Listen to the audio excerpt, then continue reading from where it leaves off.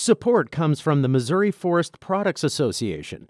Missouri produces wood pallets, railroad ties, white oak barrels, hardwood floors, and more.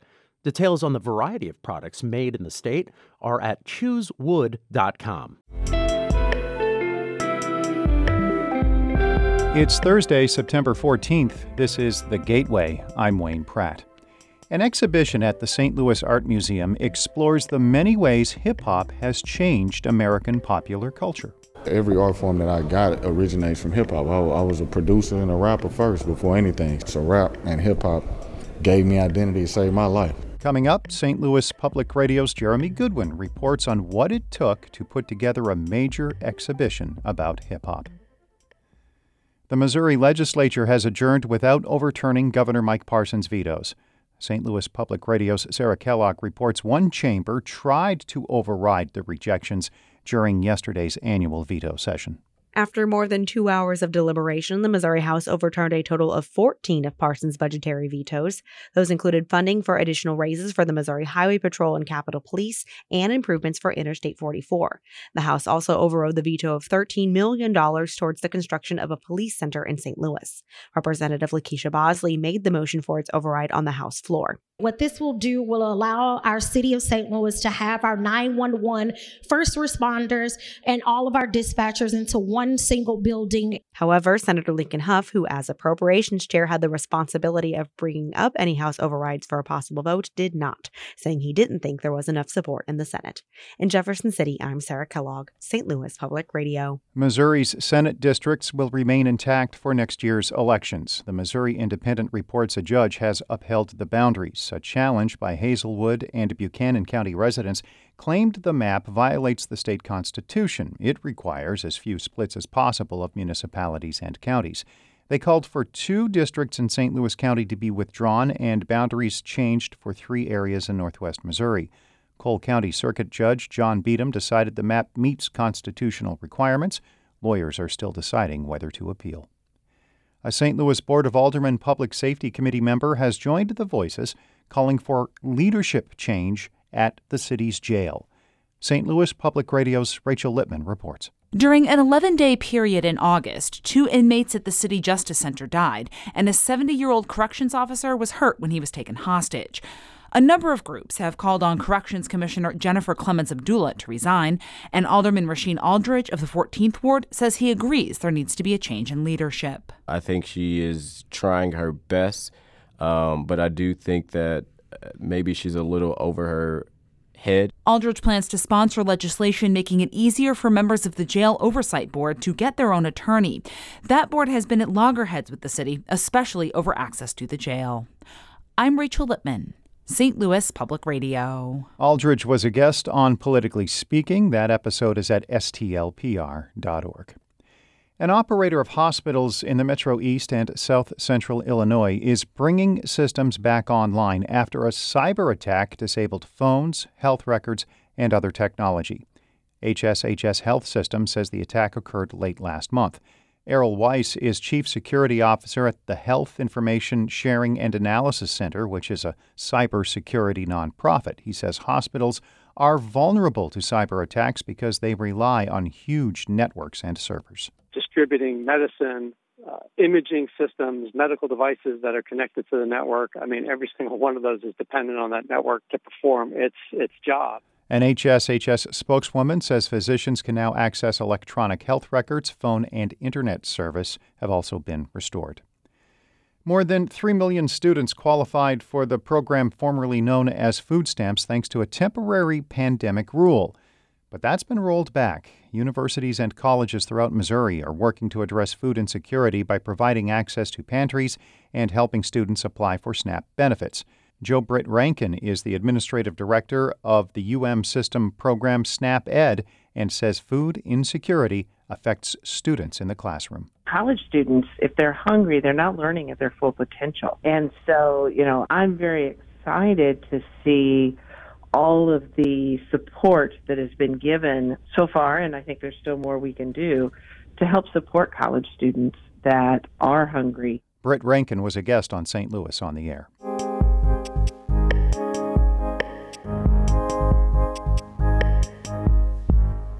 An exhibition at the St. Louis Art Museum examines the influence of hip-hop, a force that has done much to define American pop culture. The show is a collaboration with the Baltimore Museum of Art. The culture, hip-hop, and contemporary art in the 21st century is on view through the rest of the year. St. Louis Public Radio's Jeremy Goodwin reports. The musical genre hip-hop is built on centuries of tradition in African and African-American cultures. The rhyming storytelling of West Africa, the breakbeats that funkified James Brown tracks. Yeah, there's a lot of history behind every bar. But something the culture at St. Louis Art Museum makes clear is music is just one piece of hip-hop. I asked artist Khalil Robert Irving how he relates to hip-hop culture. It's like complicated to answer a question to what's my relationship to when it's a part of like my livelihood and my life existence. I don't have a relationship to when it is of me. It's bigger than culture, it's a part of life. Irving has a sculpture in the show. It resembles street rubble melted together into some strange and somber monument. The exhibition also has paintings, it has video installations. There's a backing track by Abdul Ali and Wendell Patrick that includes bits of hip-hop classics. Don't sweat the technique. St. Louis artist Aaron Fowler used car parts to make a sculpture in the shape of an oversized pair of Nike Air Force Ones. The sneaker Nelly always needs two pairs of.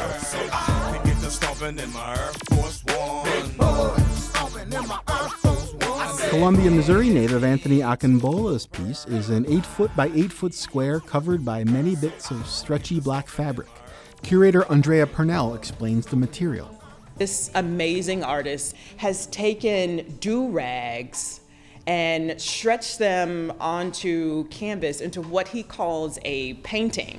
Do-rags, as in the fabric head coverings many black folks sometimes wear to protect their hair. Do-rags are banned in many schools and businesses, even the NBA. But here, on the museum wall, the do-rags are undeniably thought-provoking and beautiful. Purnell is one of 2 African Americans among the show's 4 curators.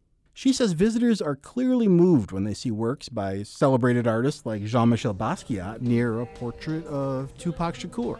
A canonization of hip-hop is happening here, and I think community's response to seeing the reverence that is happening here has been life-changing. I don't even know another way to say it. But the way here for the museum was not always clear. This could have gone very, very wrong. Very wrong. Like many well-funded arts organizations in the U.S., SLAM has historically been a predominantly white institution. To be sure they had the cultural competence to do justice to hip-hop, curators sought guidance. They talked to 20 hip-hop artists, scholars, and other experts around the world. Curator Hannah Clem says the advisors steered curators from a key misstep early on. Hair culture and wig culture was something that we didn't really feel we were necessarily equipped to dive into from an art historical standpoint. And our advisory committee stepped in, was basically like, you've left something really important out. So they added works about black hair. And they commissioned designer Dion Alexander to create replicas of some iconic wigs she made for Lil' Kim. Damon Davis is a St. Louis artist who's made films, he's recorded hip-hop tracks. Some of his photos of Ferguson residents are in SLAM's permanent collection. For the culture, he created a concrete bust of himself. There's just one cultural force, he says, that could have led him to where he stands now. Every art form that I got originates from hip-hop. I was a producer and a rapper first before anything. So rap and hip-hop gave me identity, saved my life. Walking the exhibition, you get the sense that the most important thing is not so much the museum putting some stamp of approval on hip-hop culture, but that it made space for hip-hop to elevate the museum. I'm Jeremy Goodwin, St. Louis Public Radio.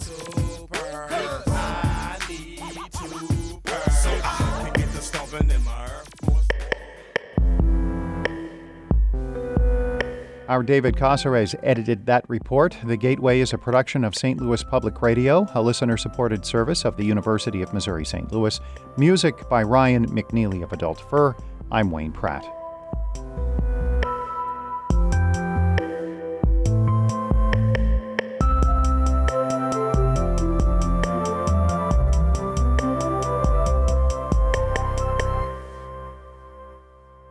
Support comes from the Missouri Forest Products Association.